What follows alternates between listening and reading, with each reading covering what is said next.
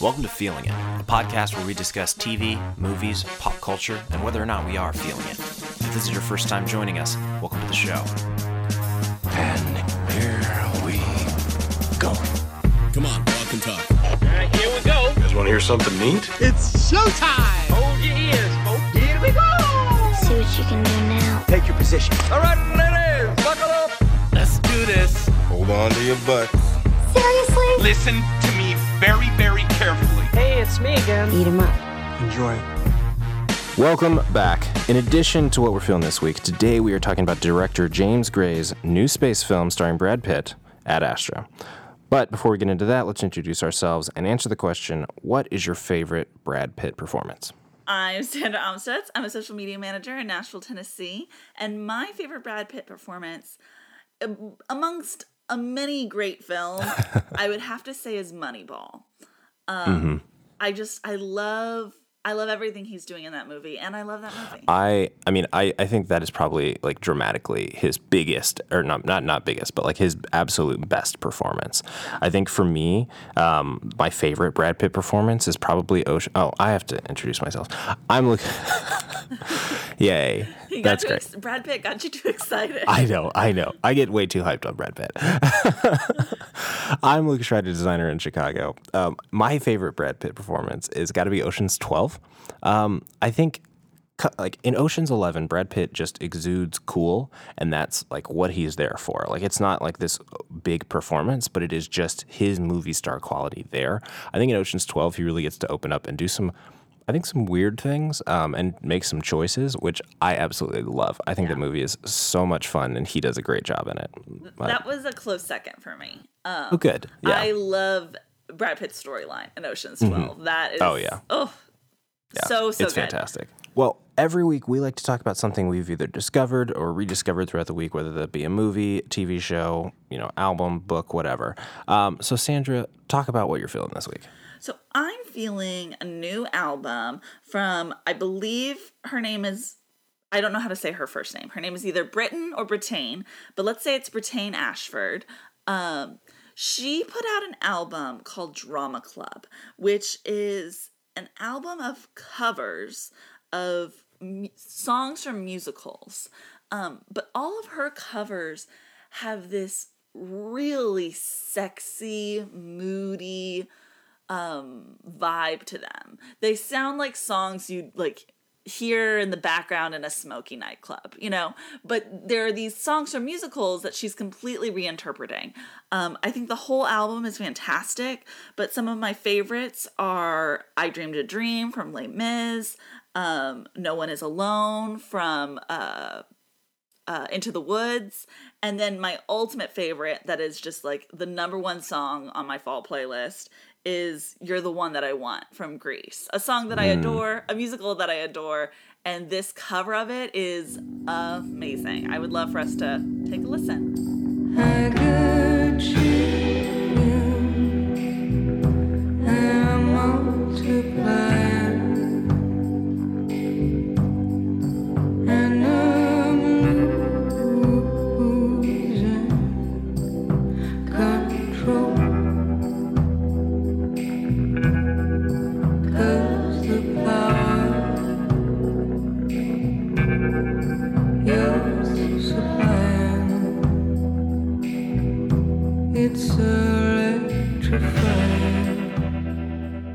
I absolutely love this idea. There have been a couple artists that have done like acoustic covers or whatever of some like Broadway hits and stuff like that on their albums, and it is one of my favorite things to just see a reinterpretation of music like this. I think it's so much fun. I'm excited to listen to this whole album.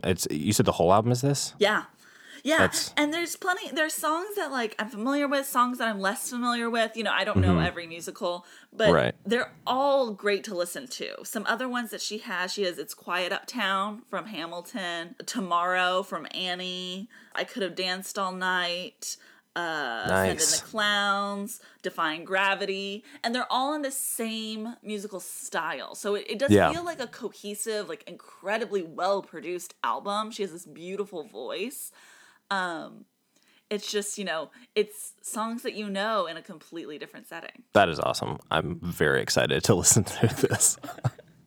What are you feeling this week, Lucas? Okay, this week I am feeling, I'm feeling 2 books by the same author. Really, I'm feeling the author, but I want to talk about these 2 books as a whole. I just finished both of them, and they are really, really interesting. The books are The Song of Achilles, and the second one is Circe.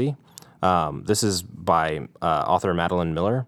She is an ancient Greek professor who takes about 10 years to write each of these books, but they are absolutely phenomenal. Both of these books are based on minor characters from Homer's The Iliad that she just does a really deep dive in and creates extremely modern feeling narratives while staying anchored in that time period.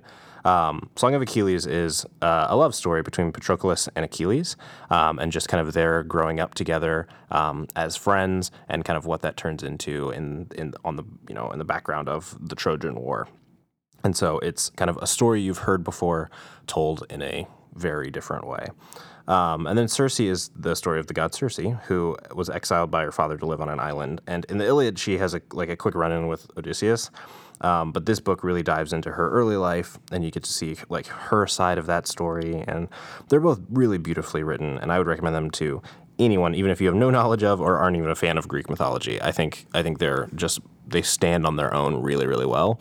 And if you are interested, there's lots of fun Easter eggs and stuff like that from the Iliad. But on their own, they are really great books. And so just to be clear, they're not sequels to each other, right? They're separate stories, but they're both about the similar subject matter. Correct. They're completely separate. I mean, technically, Circe is a sequel because Odysseus is in both of the books. Sure. But he is a small character in both of them, and so it doesn't really matter all that much. Right. Yeah, you don't have to read them in any order. They're just 2 books about about Greek mythology. Yeah. And she just has, as a Greek professor, she just has such a great knowledge of it, and it's apparently something that she's just been working on for a long time, and there's tons of research done, but it is truly built on character as opposed to just being kind of playing with the time. I can't wait to read this. I've had Circe on my bookshelf since it came out. Really? I ordered I got a copy because there was some crazy sale on it on Amazon that I was just kind of oh, I'll get this book, you know? Yeah. And so I picked it up. But then I've never read it. And it's just one of those books that I've always heard is good, but I've never taken the time to read because I've had so many other things that I'm reading. Mm-hmm. But now that you've reminded me about it and that how good of a book it is, I will jump in pretty soon. Good. Are you into Greek mythology at all? Do you know much. These stories? Here, Okay. I would say I'm very much into it, but I'm not as knowledgeable as I wish I was. Okay. Yeah.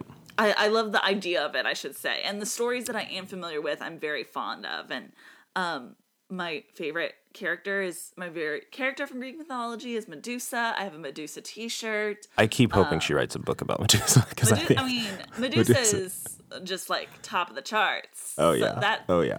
Great figure. So I need to get into this soon. I definitely would.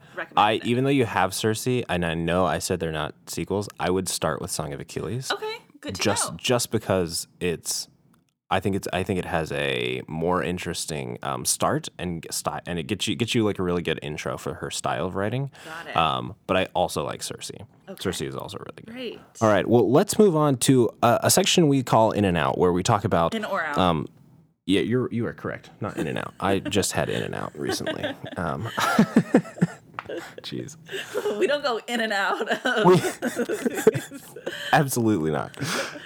We are talking about In or Out, the section where we talk about some brand new trailers that come out and whether we are in or out on them. What's it gonna be? Consider carefully.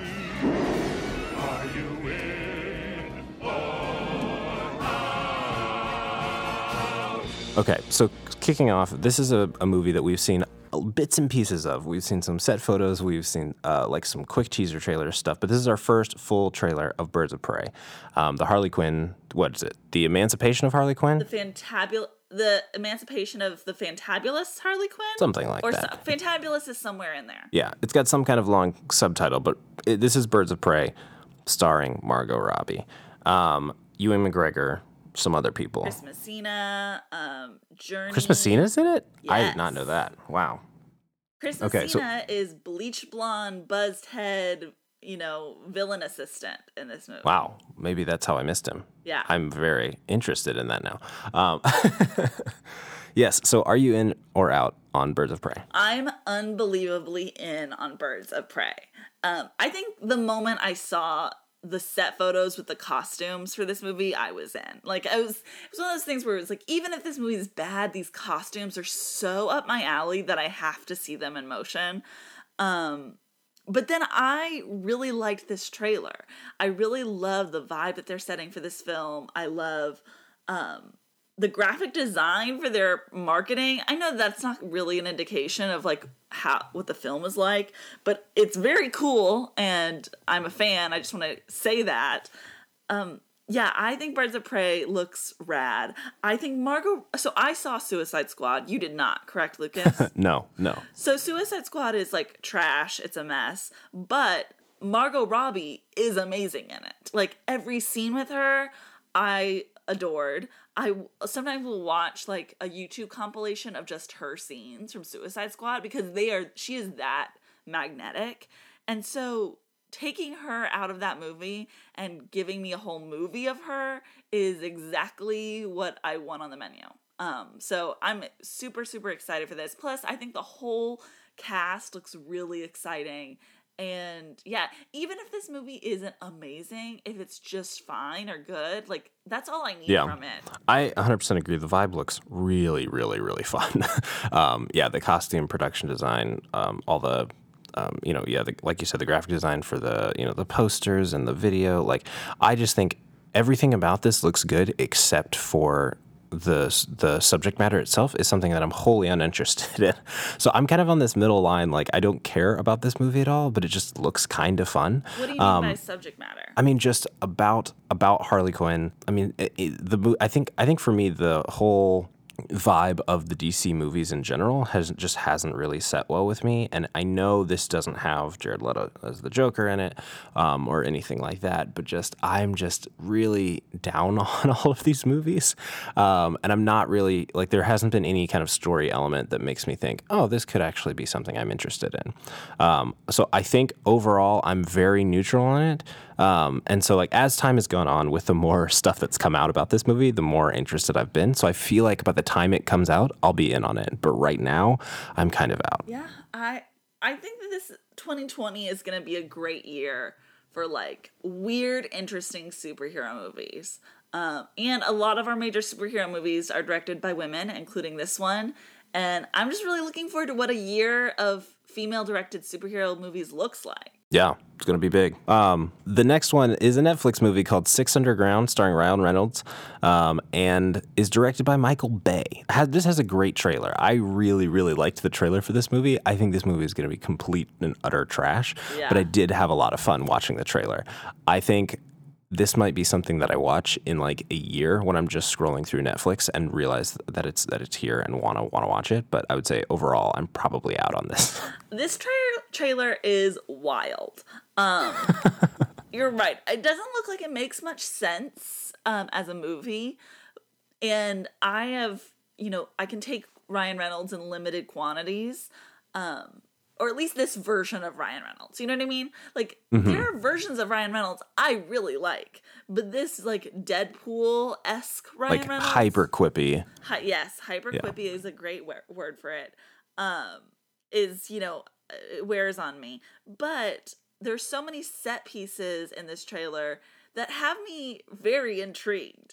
And part of, I think, the appeal of this movie for me is that it's on Netflix, and I follow a bunch of film and media people on Twitter, so I know that the weekend this comes out, there's going to be a lot of jokes and references to this movie on Twitter. You know what I mean? And so part of the appeal is, well, if it's on Netflix, I could probably find an easy time to watch it and join in on the buzz and the conversation. And that's like my main goal in seeing this movie, is like being a part of the convo and less about seeing a movie that's really well written or entertaining. Right.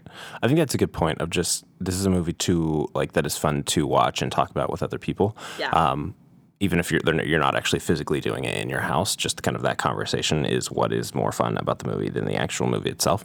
So you're right. I could probably jump in on that part of it, but the story of like, 6 secret covert ops agents or whatever that are very like, I don't know, like having fun, spy, like quippy, blowing stuff up, like that kind of thing is just kind of like, yeah, whatever.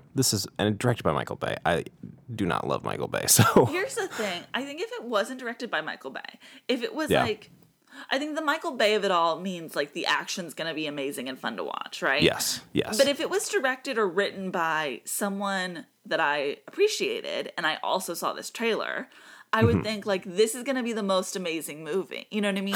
It's like the set pieces that we like blow our mind, but also there's going to be like some great compelling spy story, Right. Or heist story, or like Robin Hood-esque story. Like these are all the themes that are in this trailer, but I have no faith that like the story is actually going to be compelling. Yes. Yes. So that's a bummer, but. Again, this movie also has like a cast of people that are like compelling and fun to watch. Dave Franco is in this, and I love Dave Franco. Is her name? Melanie Laurent? Is that her name? Yeah, Melanie. Yeah. Yeah, Yep. she's in this. Can't wait to see it. So this is one of those things that's like, if it wasn't on Netflix, I'd be suspicious. But because it's on Netflix, it's like, oh, I don't have as high of expectations. It's just like a fun night in. Yeah. All right, and then last but not least on this list, we have the Safdie brothers' new movie, Uncut Gems. This stars Adam Sandler, and just a very weird cast: Lakeith Stanfield, Idina Menzel, Kevin Garnett, The Weeknd. It is. I really liked the Safdie brothers' last movie, Good Times, starring Robert Pattinson. What is it? Pattinson. Robert Pattinson. And I think this is, everybody's been talking about it as like a very interesting choice for Adam Sandler and like, awards talk for him, blah, blah, blah. I don't know if this is a movie that will be like really, really great, but I'm very interested in seeing it and I cannot wait for it. I'm very in on it. This trailer is so frustrating for me because I think this trailer is amazing. I want to live in this trailer. I want to watch it a million times. And like, if the movie was just this trailer, I'd be like, best of the year. So good. Yeah. I love everything Adam Sandler is doing in this. I think it makes me laugh. It makes me excited. I think there are certain visuals that like really get me going. But I did see Good Time, and it was a movie that I don't think was bad, but just was very much not for me. Mm-hmm. And my gut is telling me that this movie, Uncut Gems, is very similar in that sense. That I think they seem to really love just living in tension. Their movies are like about building tension to breaking points, Yep. And even the release of tension that you would get in a normal movie where it's like kind of a relief, I think doesn't even feel like a relief in their films, Yeah. It's just constantly a pot that's right about to boil, just Yes. the whole way through. Yes. And that's wearing after a while. It is, and that's just not the type of movies that I like to spend my time watching. You know what I mean? Like, I think that there is definitely a place for that in cinema and people that do get a lot out of that. Personally, I do not enjoy paying money to be stressed out like that. Yeah. It's the exact same thing my wife said. It was just like, this looks like a great movie that I will never watch. Right. And it's just, that amount of tension and stress that you get sitting for 90 minutes or whatever with this movie is just not worth it. Right. But I think I'm going to love it. I think I'm definitely in on this movie. I can't wait for you to see this movie and for you to tell me what the stress level is in it versus like entertainment level, because this movie does seem more funny than Good Time, Yes, Good definitely. Time, it didn't have any humor about it. No. It was just like all time scared and stressed. But this movie seems to have some personality, some pizzazz in addition to the tension. So it might get me there if they decided to take a little detour. Mm-hmm. We'll see. Uncut Gems coming soon. All right. Are you ready to talk about Ad Astra? I am. Let's do it.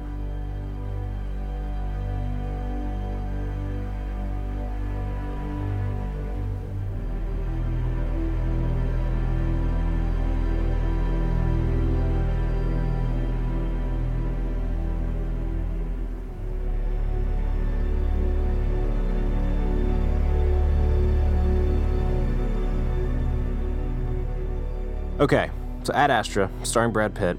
This is the story of Brad Pitt as an astronaut. He's undertaking a mission across the solar system to uncover the truth about his missing father. And I would say it's good. I liked it. I think one of the things about James Gray movies is that they are just so slow, and not in a bad way, but just very methodical. He's very much interested in kind of the process that these usually great men take to accomplish amazing feats, and just in a slow, methodical way, kind of taking you through their view of the world. And I think this falls right in line there. I think there are a lot of really beautiful scenes and just displays that I've never seen before, which I really, really love. I think overall I didn't connect with Brad Pitt's character as much as I think was intended. But overall, I did really like this movie. Sandra, how do you feel about it? I liked this movie too, although it's not going to go on any top 10 lists for me. No. But it was kind of the movie where it's like you mentioned, it's very slow in a way that is unexpected, because even though I don't think the trailers make this movie out to be like some sort of, action adventure. Yeah. It is a movie about a man traveling through a solar system and on a journey. So with that in mind, it's much slower than you would expect a movie of that subject matter to be. Mm-hmm. And I really was like, this is the perfect kind of movie to watch by yourself on a weeknight. I would never recommend someone watch this movie with other people. Like it's the kind of movie you want to cocoon in with. You just want to cuddle up to it and just quietly watch it and think about it and take it in. Which I like. There's a time and a place for that, And I really loved Brad Pitt in this. You're right. I don't feel like we have the same connection to him as a character as we do in a lot of other movies, but I think that was kind of intentional. And it's kind of what I like about his character in this. I have issues with some places the story goes, but for the most part, I thought that this movie showed me ideas and visuals that I had never seen before. And space movies are not my ultimate jam. I like a good one, but it's not something that I get excited about specifically.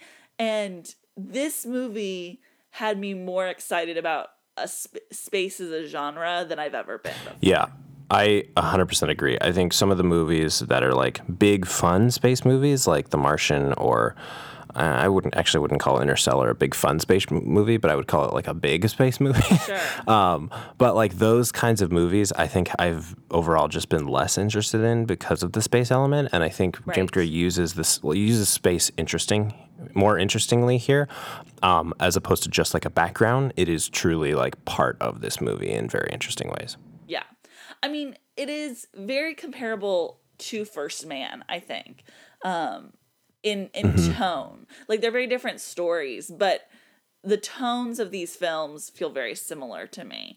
And yeah, I really liked it. I'm trying to think of what I can say that's not spoilery, because so much of my critique of it has to deal with where the story goes. Yeah. I don't think that this is a spoiler to say that there's a lot of voiceover in this film. And that really worked for me. I loved that element of this movie. Yeah, I agree. I feel like usually whenever I hear voiceover, it feels like some glue that they're using to kind of hold parts of the movie together. Right. And here it feels really intentional and very very, very natural, I think in this setting to have the voiceover. Yeah. Well, we're dealing with a main character that is very obviously closed off emotionally and psychologically in some ways, you know? Yeah.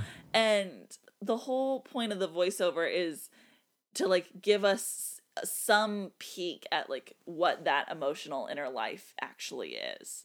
And even then, it's not as revealing as we'd expect a person to be. You know, it's even the inner voiceover is still like very limited.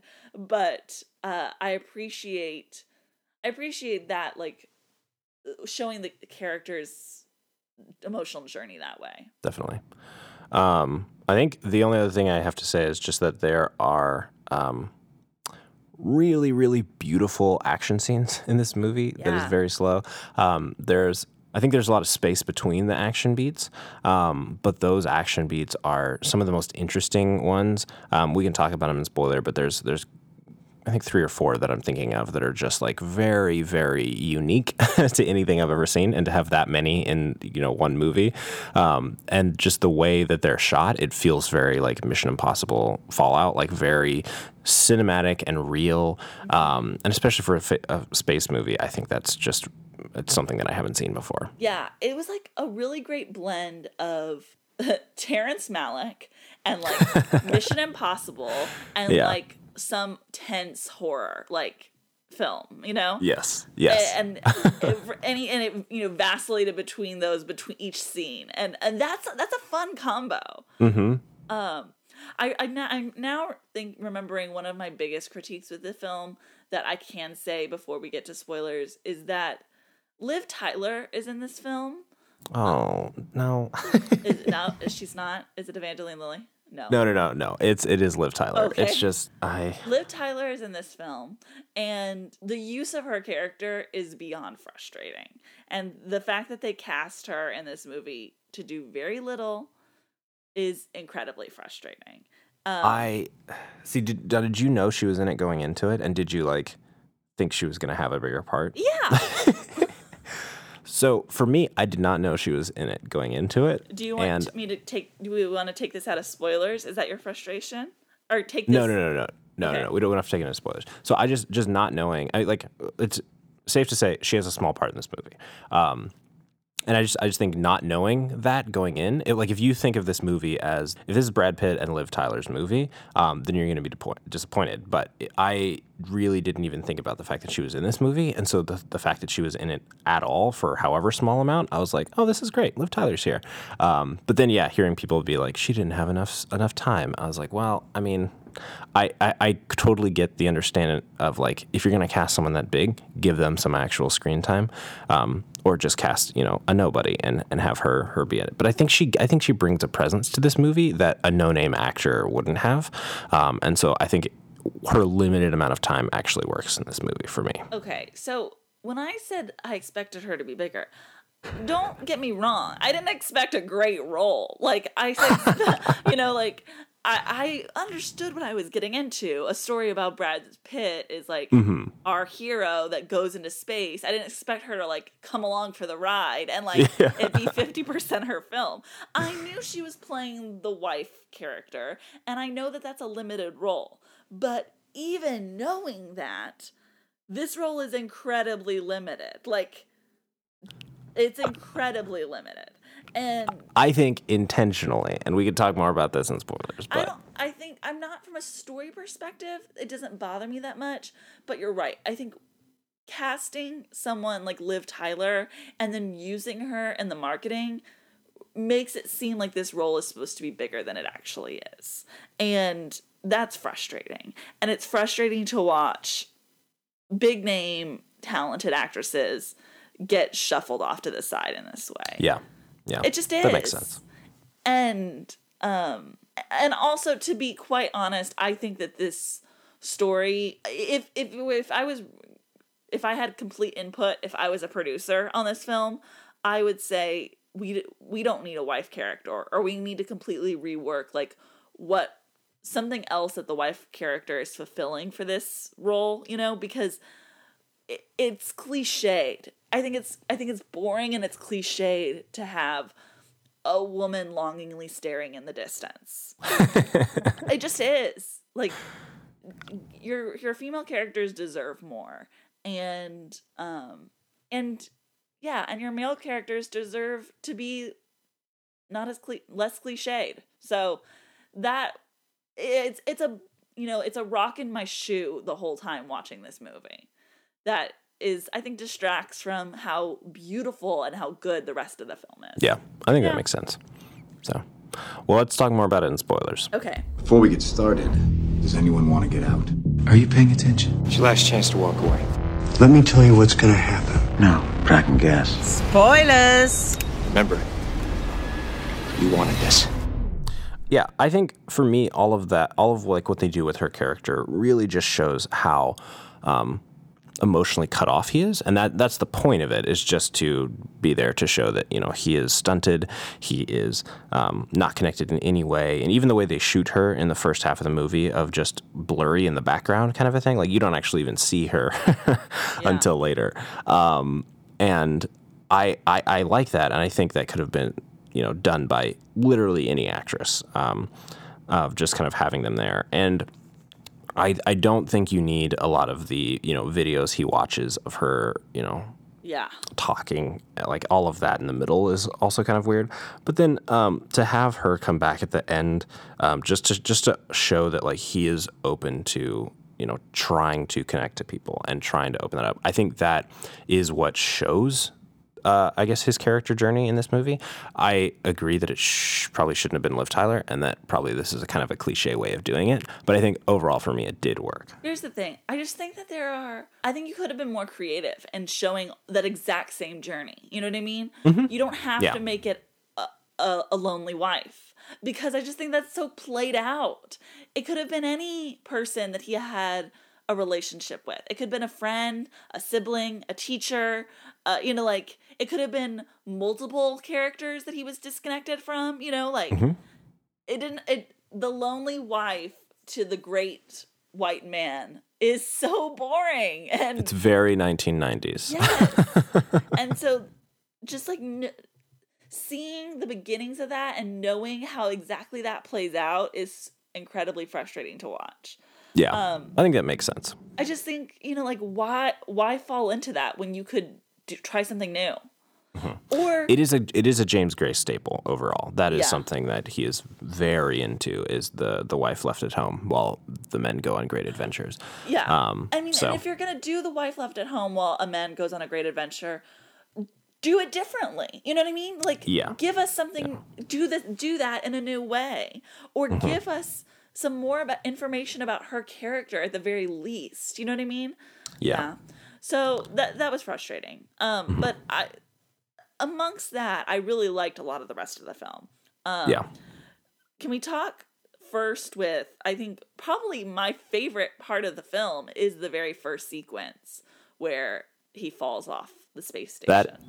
That is the part that feels very Mission Impossible to me. Just the way it's shot feels very beautiful and very real, even though it's set on this very unrealistic scenario. It just felt really intense and really good.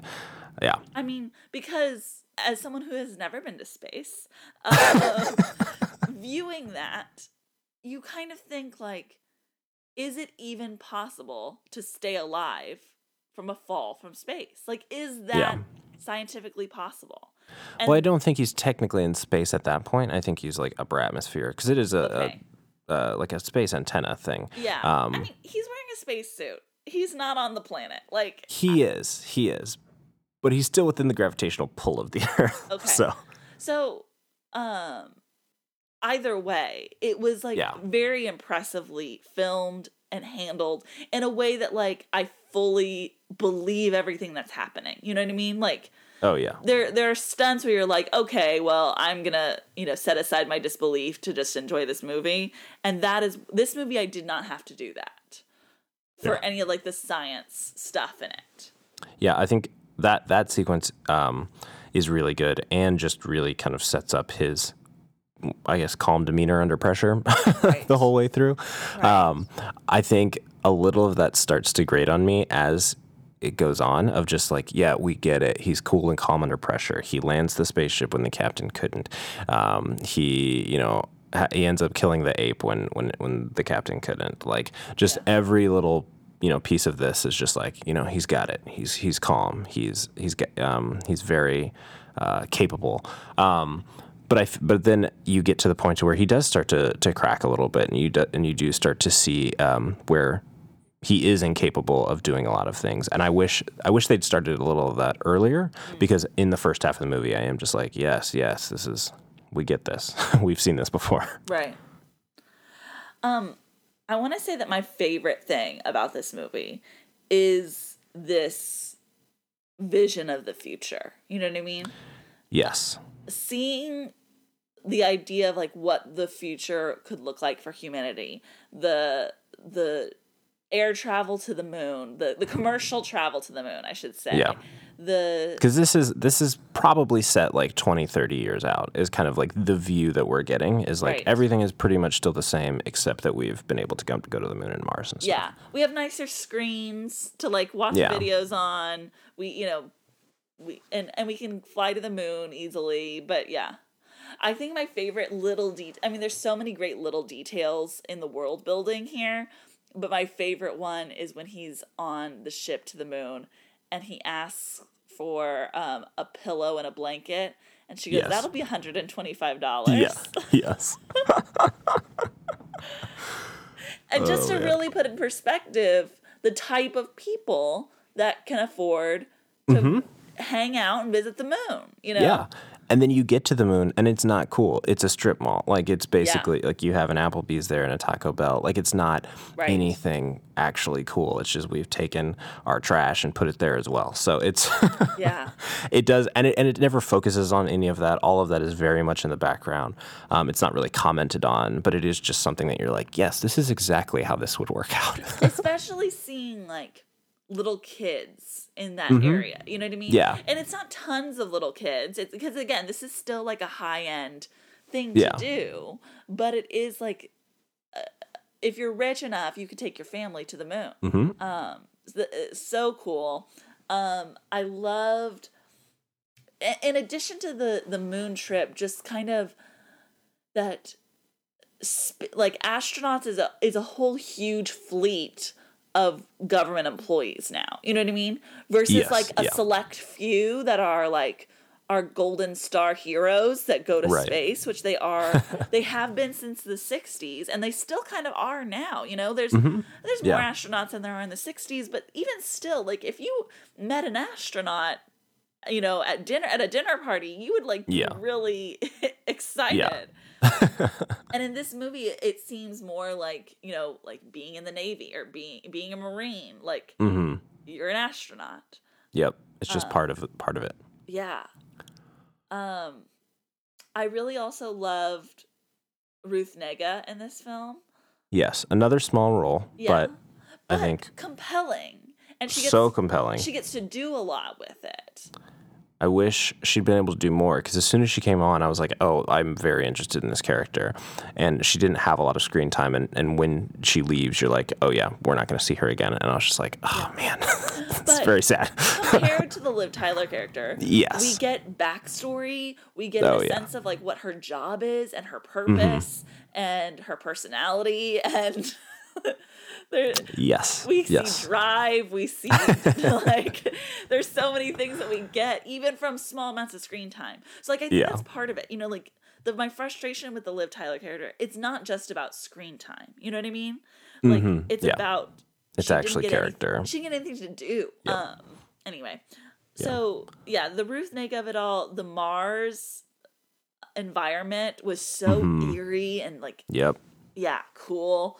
I love that even like being underground, everything is still red. You know what I mean? Yeah. Like there's no reason for it to be red. They're underground. Yeah. But everything still is. Yeah. The aesthetic of all of this, it felt very like Blade Runner. Yes.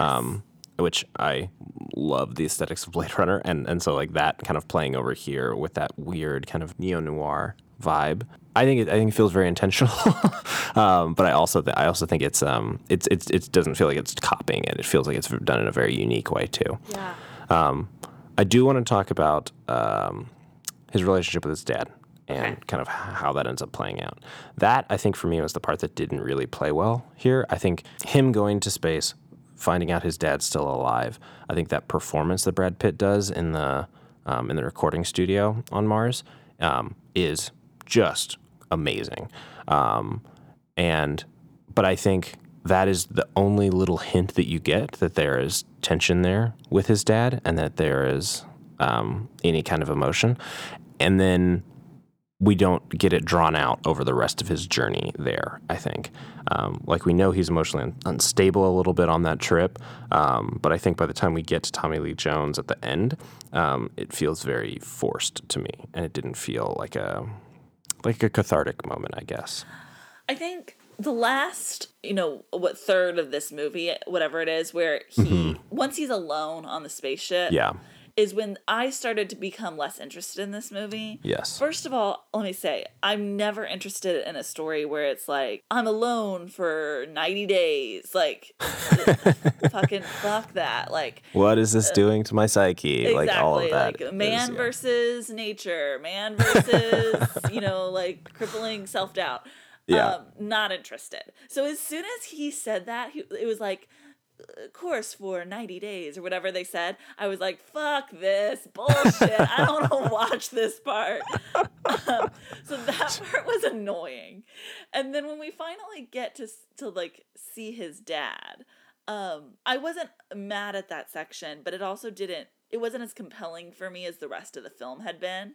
The one thing that I do feel is cathartic and that really hit me and I think was just like perfectly well acted and well written is when his dad just like straight out admits, like, I didn't care about y'all, I cared about this. Yeah. And he says, I know, Dad.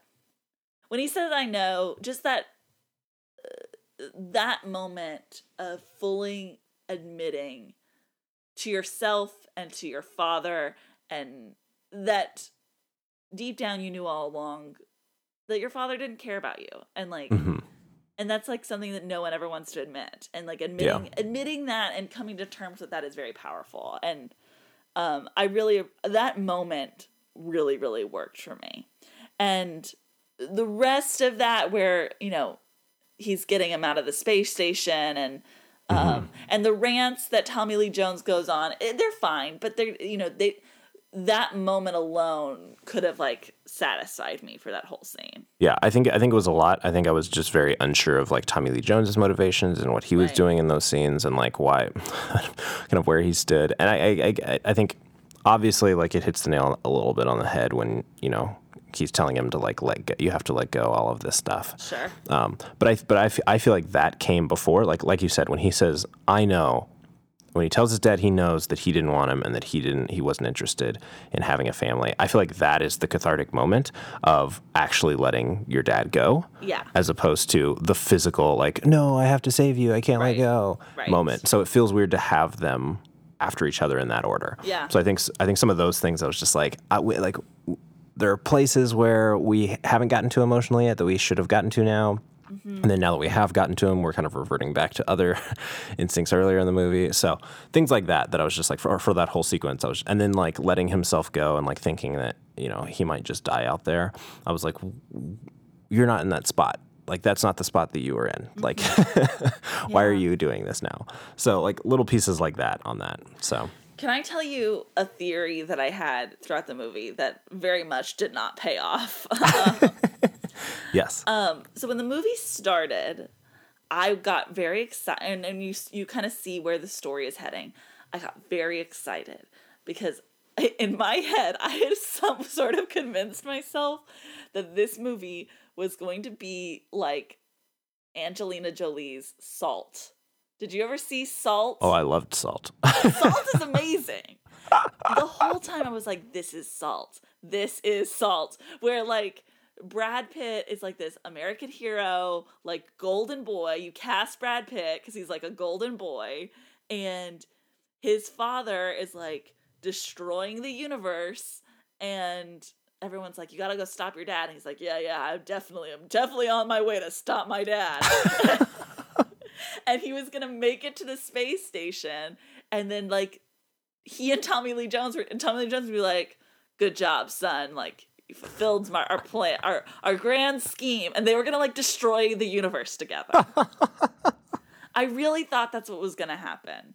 And it was just going to be like this nihilistic, like... Wow. And then it was going to be like the end of Fight Club. Like, we're just going to watch everything blow up.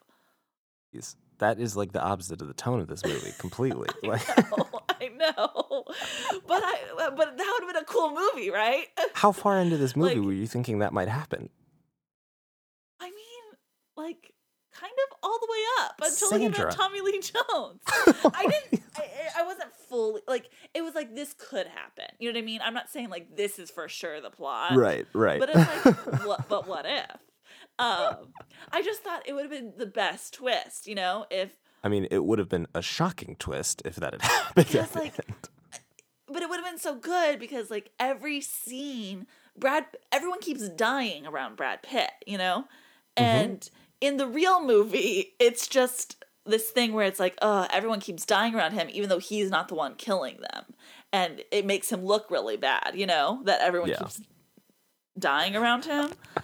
But in my version of the movie, it would be like, oh, no, that was his plan all along. He, like, kills everyone in his way, but makes it look like accidents. Wow. This is a shocking twist. I would be very interested to see what that version of the movie would look like. It would be 100% different from the whole tone of this movie. But, I mean, again, imagine the tone of this movie with just a huge flip. Yeah, with that huge flip. And then you would go and rewatch it and, like, and listen to all that voiceover with a completely different, like, perspective. It probably would have had a higher box office, honestly. Yeah, totally. More movies need to be like Salt, is what I'm saying. Yes. We need more massive, crazy twist endings. What I really love about Salt, though, is that it's about... And here's the thing. It could have been... my version that I pitched to you is more tragic. Like, they blow up the universe together. But if it was really more like Salt, what it would be is Tommy Lee Jones brainwashed his son to, like, fulfill this mission, right? And so, like, we're seeing him fulfill the mission all the way up until he gets there. And then we realize, like, he's not going to fulfill the mission. He's going to stop his dad. Like, and then we have a similar ending, you know, only more tense because his dad wants to blow up the world and Brad Pitt isn't going to help him. And, so that is really more like Salt, because the whole thing of Salt is that she was trained to be a spy saboteur, and you think that that's actually what she is, and then it turns out she's a good person all along. Also, like 2 minutes late, but spoilers for Salt. Oh yeah, I think No, we're like, what, 10 years out on that movie? Yeah. I think we're good. Anybody who's going to see that movie has already seen that movie. It made me really want to go rewatch Salt. So, like, that's... I think I will now. I think I'm definitely going to rewatch Salt again after this. Rewatch Salt and think about, like, but what... And Brad Pitt, Angelina Jolie. Like, you know, like... This is Salt 2, starring Brad Pitt. Yeah, but it's like a spiritual sequel to Salt. Right. Yeah, that is I can't believe you were thinking about that this whole movie. I really was. The whole movie. I just kept waiting for him to be like, to make the heel turn. To like, Brad Pitt is in on this with his dad. And then, He's a space pirate all along. Yeah. This was the game plan, was that they would send for him. Wow. Shocking. Yeah. Shocking.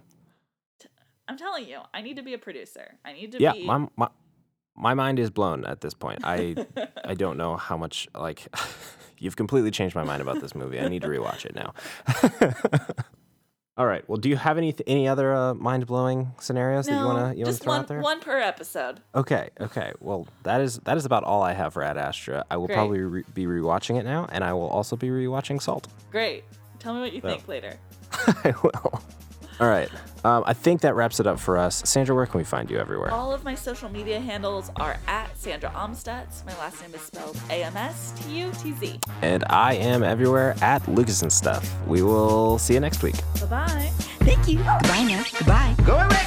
I'll see you soon, okay? That's it? Go home? Yep. Move it along, Padre. Goodbye, old friend. That's it. That's our show for tonight, people.